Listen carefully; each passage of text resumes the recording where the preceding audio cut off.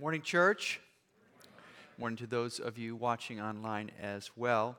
We're continuing the series you saw from introduced by that video again. We're in our fourth or fifth message, a fifth message maybe, but just in the third chapter. So we'll get there in a minute. If you have a copy of the Bible on your lap, in your phone, or on your phone, you can open up to 1 Corinthians chapter 3, where we will be this morning. You know, at the heart of the human condition is a desire to grow, right? All of us in life want to grow emotionally, to grow spiritually, to grow personally, even professionally. We want to know more. We want to have new experiences. I think we come into this world wanting to do important things with our lives, okay? Want to do important things with our lives. Today, you know, in this age of tremendous information, there's sort of a self-improvement industry that happens in the world today. I'm talking about self-help books, seminars, life coaches, etc. Today, what's called the self-improvement industry is $11 billion a year, okay? $11 billion a year. We are as a culture, maybe not everyone in this room, but we are as a culture obsessed almost with finding fulfillment, finding happiness, finding meaning, right? And we are no different, that as Christians, and the Corinthians here, where we are and have been for the last month, we're no different either. We'll find out as we look into this passage more this morning, they viewed their Christian faith, maybe you do, maybe I do, as a means for achieving this personal growth. But the problem that's being talked about here is they were trying to achieve this personal growth, this desire that we all have, young and old, to want to grow personally, spiritually, emotionally, right? To make a difference in the world. They were trying to achieve this growth, you might say, the world's way. Well, what's the world's way? Well, the quick summary would be climbing a ladder, and either you are going to help me climb that ladder, or you need to get out of the way, okay? That's the world's way. This letter was written, I mentioned this before, about 5 years after the Apostle Paul had founded this church. And he was there for, 18 months. For a guy like him, that's a long time. The Church of Jesus Christ was brand new. He was sort of the only person pretty much who had this information. He and his, the other apostles. This was brand new. He was the one starting these churches. He didn't have the luxury. God didn't call him to go to one place and stay there. In many cases, if you read the book of Acts, he's in some places for a week or two and he's gone. Here, under the providence of God, he stays for close to a couple years and founds this church, establishes a congregation, continues a correspondence. But in this letter, it's been written about 5 years later, okay, he finds out things aren't working so well. This desire to grow personally, this desire to grow spiritually, this desire to grow that he had encouraged and laid out some groundwork, appointed some elders, started a congregation. It wasn't working so well. And what he hears, right, through a letter, what he hears, first chapter 1, secondhand through some people who reported to him, who came perhaps to Rome where he was and said, this is what's going on in the church you started, was that people were not growing, and actually they were moving backwards in this congregation. Have you ever felt like that in your life? It's a question I want to itch this morning. Whether you've been a Christian for a year or 2 years, 20 years, 40 years. 50 years, depending on how old you are. But if you're ever in a season in your life, you say, I've been at this for a while, for the last 2 years, 5 years, I don't really feel like I'm growing. Sometimes I feel like I'm moving in the wrong direction. Okay? That's what the Apostle Paul is talking about here. In this passage we're going to read, part of chapter 3, you might say it's kind of a tough love conversation about people who want to grow spiritually but aren't growing. He tries to redirect them to some core principles of their faith. It's a message I've borrowed the title, Mere Christianity, okay? Mere Christianity, from that famous C.S. Lewis book. What does mere Christianity mean? It means, what is Christianity stripped down to its core? Okay, let's get out of some of the peripherals and some of the secondary or tertiary things. What is mere Christianity? Because he's saying to this congregation, I think you're missing the point. I think you've strayed from the path of growth that you're looking for.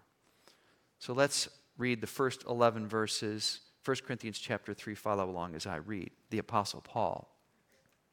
Brothers and sisters, very important you get that. He's talking to Christians throughout this book. I could not address you as people who live by the Spirit, but as people who are still worldly. Now that's very important. We're going to end the service there today. You're saying you can be a Christian, a brother and sister, and not live by the Spirit? According to 1 Corinthians chapter 3, the answer is yes. Okay, it doesn't mean you don't have the Spirit. It means you're not living by the Spirit. But as people who are still worldly, mere infants in Christ, I gave you milk, not solid food, for you were not yet ready for it. Indeed, you are still not ready. You are still worldly, for since there is jealousy and quarreling among you, are you not worldly? Are you not acting like mere humans? That is, people who perhaps aren't Christians. You are, but you're not acting like it. For when one says, I follow Paul, he heard this secondhand, and another, I follow Apollos, is sort of pride, right? Are you not mere humans, beings? What, after all, is Apollos? The guy who came, a leader, a minister who came after Paul. And what is Paul? Only servants through whom you came to believe, as the Lord assigned to each his task. I planted the seed, Apollos came later and watered it, but God has been making it grow. So neither the one who plants nor the one who waters is anything, but only God who makes things grow. The one who plants and the one who waters have one purpose, and they will each be rewarded according to their own labor. For we are co-workers in God's service. You are God's field. You are God's building. By the grace God has given me, I laid a foundation as a wise builder, church planter, and someone else is building on it. But each one, essence of the message, should build with care. It's talking about your life. For no one can lay any foundation other than the one already laid, which is Jesus Christ. Okay? Mere Christianity. What's he trying to say? First principle of this core path of what it means to grow, the Apostle Paul wants to say, is God is the source of what your heart truly longs for, right? God is the source, or ask yourself the question, if he is, should be, of what your heart truly longs for. This paragraph, at least the first one anyway that we read, I don't know how you could read this and not think it's kind of a rebuke, right? Imagine someone saying to you, maybe your pastor, maybe your friend, maybe your spouse, maybe if you're in a group with some other Christians that you trust, and say, listen, I'd love to talk to you as if you were someone who walked and lived by the Spirit. I'd love to do that. I'd like to talk to you as an adult. But frankly, you're an infant. Okay? That's not a compliment. Okay? It's an infant. It's kind of a rebuke, but I would suggest to you in this whole chapter, in this book, it's an act of love, right? Like a parent would say to a child. Because he says there's a divisiveness that's happening here. Right? I know this, jealousy and quarreling, right? Those aren't compliments. There's a divisiveness that's happening. There's an elevation of leaders. That's what he means. You'd almost think this is written for the 21st century. I follow Paul, I follow Apollos, long before social media. But that's what's happening here. There's an elevation of leaders that shows, right? When there's divisiveness, there's quarreling, there's jealousy, right? It shows that the gospel of Jesus Christ has not taken root in their lives. That's what he's warning. When I say The source of what your heart truly longs for is God. If the gospel has truly taken root in your life, it doesn't happen over one day. But see, the gospel confronts you with your pride, confronts you with the things that aren't true about you. It's a leveler. You've heard this phrase, the ground is level at the foot of the cross. It means it doesn't matter if you're rich, if you're good looking, if you're fancy, if you grew up in the right family, or you're the opposite of those things. The gospel brings everybody to a level playing field. But the fact that there was jealousy, the fact that there was quarreling, the fact that there was this elevation of leaders, I follow Paul, I follow Apollos, I'm a part of this group, right, shows that the gospel had not taken root in their life. If you truly understand the gospel, okay, subtitle of this whole series, Seeing All of Life Through the Gospel, and you learn to apply it to your life every day, right, every day. The gospel is not only the way into the Christian life, it's the way through the Christian life. If you learn to apply the gospel and you see yourself and others through the gospel, you see, I see other people through the gospel, through the love of God that's given, that's free, that's not earned. All have sinned and come short of the glory of God, but God so loved the world that he gave his only begotten Son for rotten sinners like me, like you, like the people that offend me, like the people that I have offended. We're all in the same boat.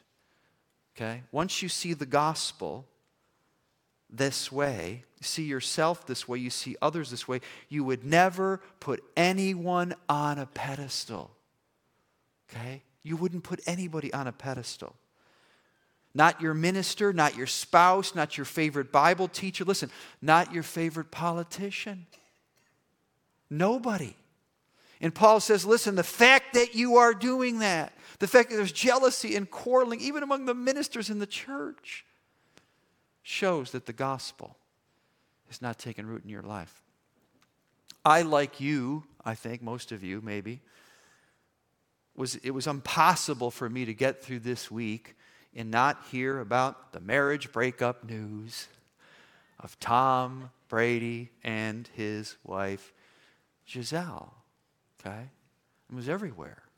I actually saw it on Twitter. Someone sent me this thing on Twitter, and it was a discussion. I think it was of some kind of morning news program.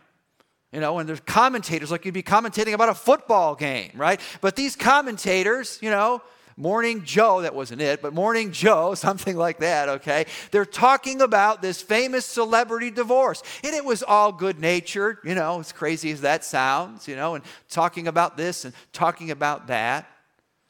But then this one woman, part of this panel, she got serious and she said, listen, the fact that I'm a married woman, the fact that we're even talking about this is, let's all admit, this is kind of silly and crazy. People are going through a divorce.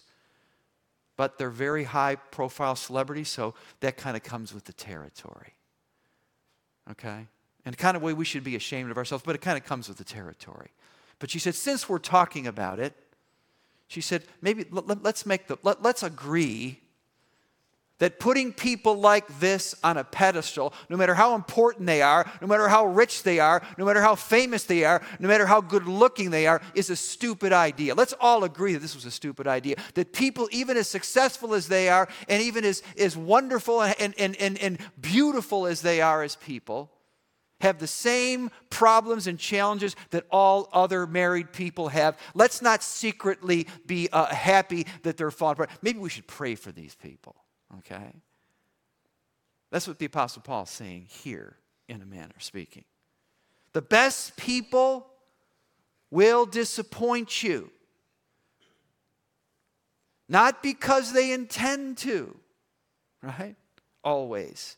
Not because they fail, although sometimes they do. Often they do. But because they are not capable of meeting the truest longings of your heart. That's why. That's why, if we think about it, that's really at the heart of many marriages that break up, or many relationships that don't last of one kind or another. Because God is the source of what your heart truly longs for, nobody else. Now, does God use? God most certainly uses people. okay, in your life and in my life. But here's what he says twice in this passage. Only God makes things grow. Only God can make you grow. And if you're looking to someone else, I follow Paul, I follow Apollos, fill in the blank, you will be disappointed. And you will not grow. And maybe at some point, you'll even walk away from the faith because you've been attached to something that's not a source of growth in your life. Only God makes things grow. Unless you learn to ground your hopes, mere Christianity, and expectations in the gospel, each one should be careful how they build their lives, for no one can lay any other foundation than the one that has already been laid for you. It's Jesus Christ. It's the gospel. Okay? No one else. You will be disappointed, and you will not experience the growth you desire. C.S. Lewis, the guy who really wrote the book, Mere Christianity. Most people, if they really looked into their own hearts, would know that they do want and want acutely something that cannot be had in this world. There are all sorts of things in this world that offer to give it to you, but they never quite keep their promise. The longings that arise when we first fall in love, or first think of some foreign country, or first take up some subject that excites us, are longings which no marriage, no travel, no job, no learning can ever really satisfy. Okay? The solid food you're looking for. When he says this, you wanted solid food, but I couldn't give it to you. You're still not ready. He's responding to what he had heard.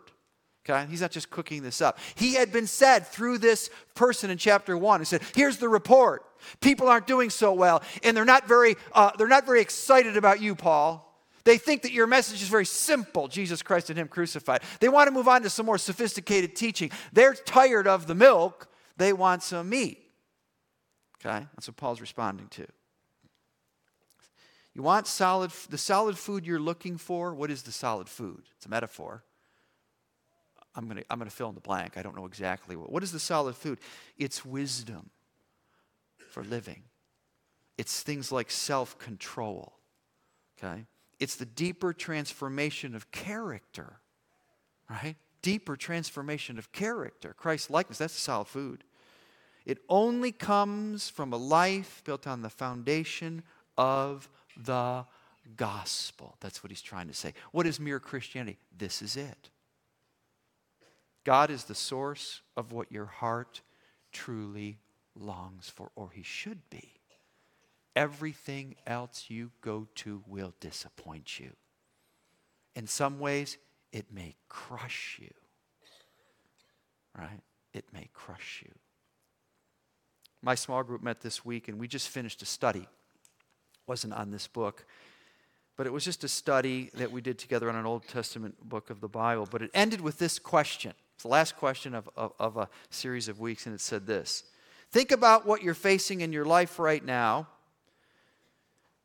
and then come up with a passage of Scripture. What passage of Scripture can you pray today? Anywhere in the whole Bible.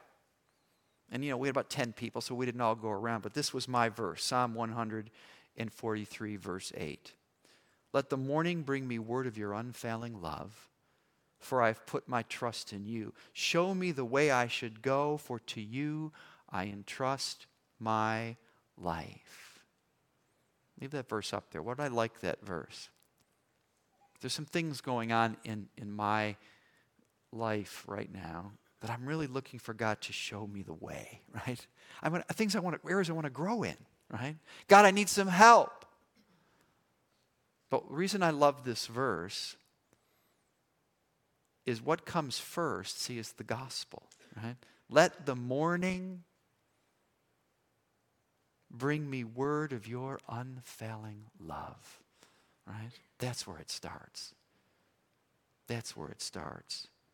Is God the source of what you truly long for? Let the morning, every day, I want before my feet hit the ground, Lord, bring me word of your unfailing love. Help me to know that you are the true source of what my heart truly longs for. That the only thing that can bring about change in me is a greater experience and understanding of the gospel of Jesus Christ. That's mere Christianity. Right? That's what God's saying to you, what he's saying to me. Second thing in this passage, mere Christianity, point 2, you might say. What you do with your life will matter in eternity. That's what Paul's saying. Heavy passage. What you do in your life every single day, doesn't matter what you do for a living. What you do with your life will matter in eternity. Verse 12. If anyone builds on this foundation, right? The foundation is Christ. It's the gospel. We just got done with that. If anyone builds on this foundation using gold, silver, costly stones, wood, hay, or straw, okay? Making a simple comparison. Their work, your work, my work, will be shown for what it is, because the day will bring it to light. It will be revealed with fire, and the fire will test the quality of each person's work. He's talking about some kind of end-of-life judgment. If what has been built survives, the builder, that's you, that's me, will receive a reward. If it is burned up, the builder will suffer loss, but yet will be saved. You can't lose your salvation. You're not talking about whether you go from being saved to unsaved. He's saying, as Christians, brothers and sisters, what you do with your life matters in eternity. How you build on the foundation of Christ matters. And there is a day that's coming, a judgment day, Christians too, where this will be evaluated. Okay? This will be evaluated. Only God can make things grow, but we have to participate in that growth every day of our lives. Each one of us has been called to build our lives on a foundation with God over time. It's a serious endeavor, verse 10. But each one should build with care. Okay? Each one should. What are you doing with what you've been given? What am I doing with what I've been given? It's appointed unto men once to die, and then comes the judgment. That's not written for non-Christians. It's written for everybody. I hope I live to be 93, but I have no guarantee I'm going to live past the end of today. Either do you. What are you doing with your life? What are you doing with what God has given you? But each person should build with care. Now this talk of fire, I think Paul's just being, as if you're escaping through the flames. He's just being a preacher here. If you're a Christian, you will never see the judgment of God in that sense, right? Jesus Christ bore the judgment of your sin.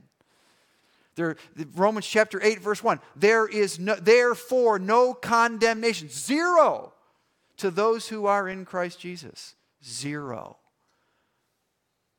Okay? No matter what you or I do, our failures, our sins, our shortcomings. This is the beauty of the gospel. There's no condemnation. But there is a thing called lack commendation. 2 times in this passage, verse 8 and verse 14, he talks about a reward. I don't know what that reward is. No idea. But everyone will stand before the judgment seat of Christ. You and I. This is mere Christianity. What you do with your life matters, and it matters in eternity.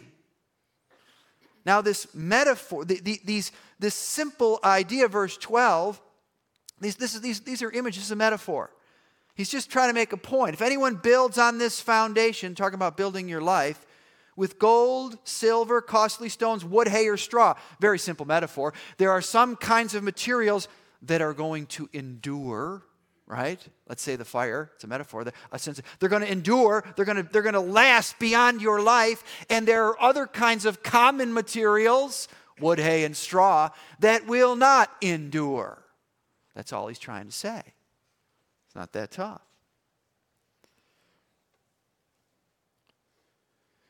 The kind that endure are going to last beyond your life. The costly stones represent materials, I think this is what he's trying to say, that are compatible, compatible with the foundation. That's all. That's Jesus Christ. And the common materials, the wood, hay, and straw, you might say the world's values and the world's wisdom, because that's what we've been talking about in this book, right? Building your life on the world's values. It's a ladder, get out of my way. If that's the way you're living your life, it's going to be burned up. Okay? The Christianity, self-help Christianity. It's not going to send you to hell because Jesus Christ has paid the penalty for your sins. The beauty of the gospel.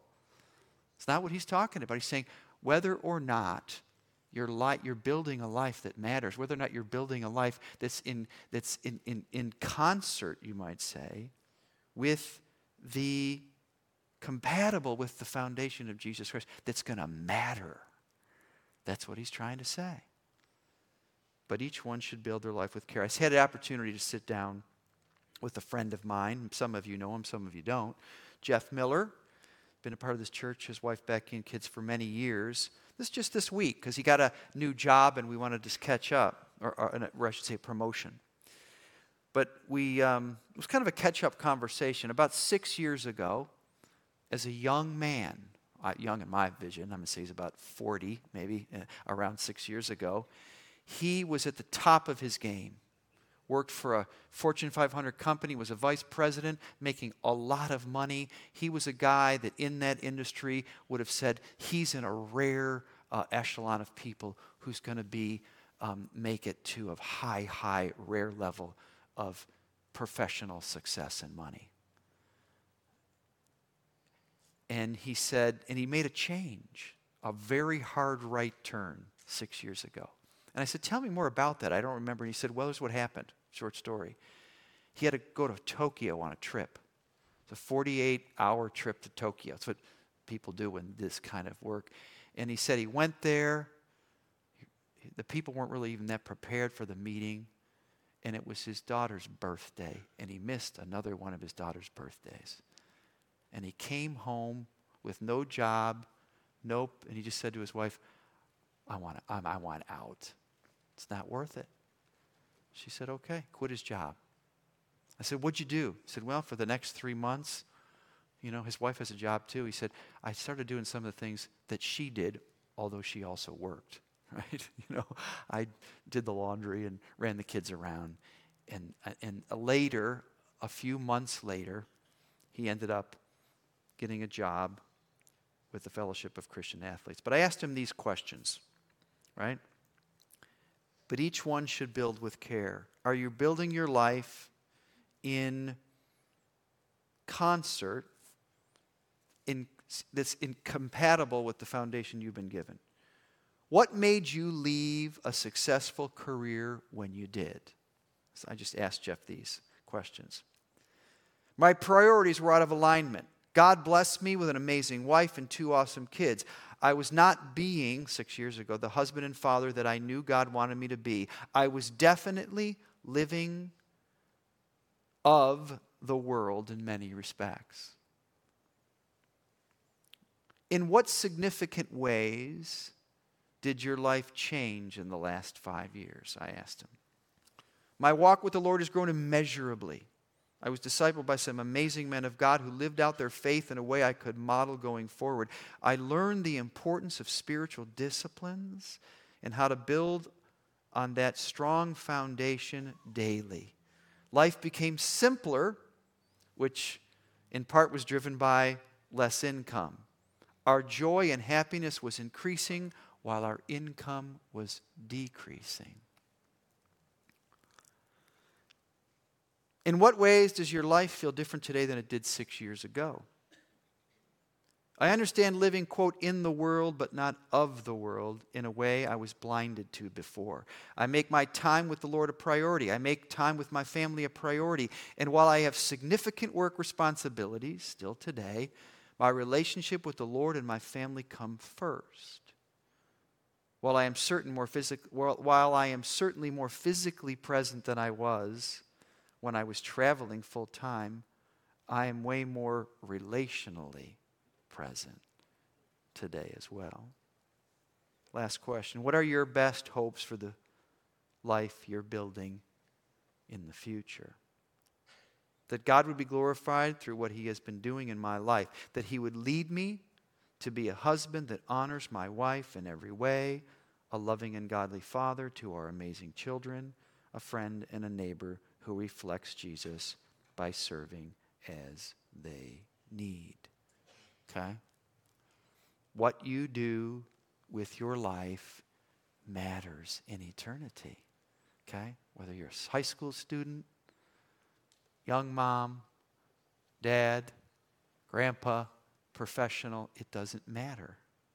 Right?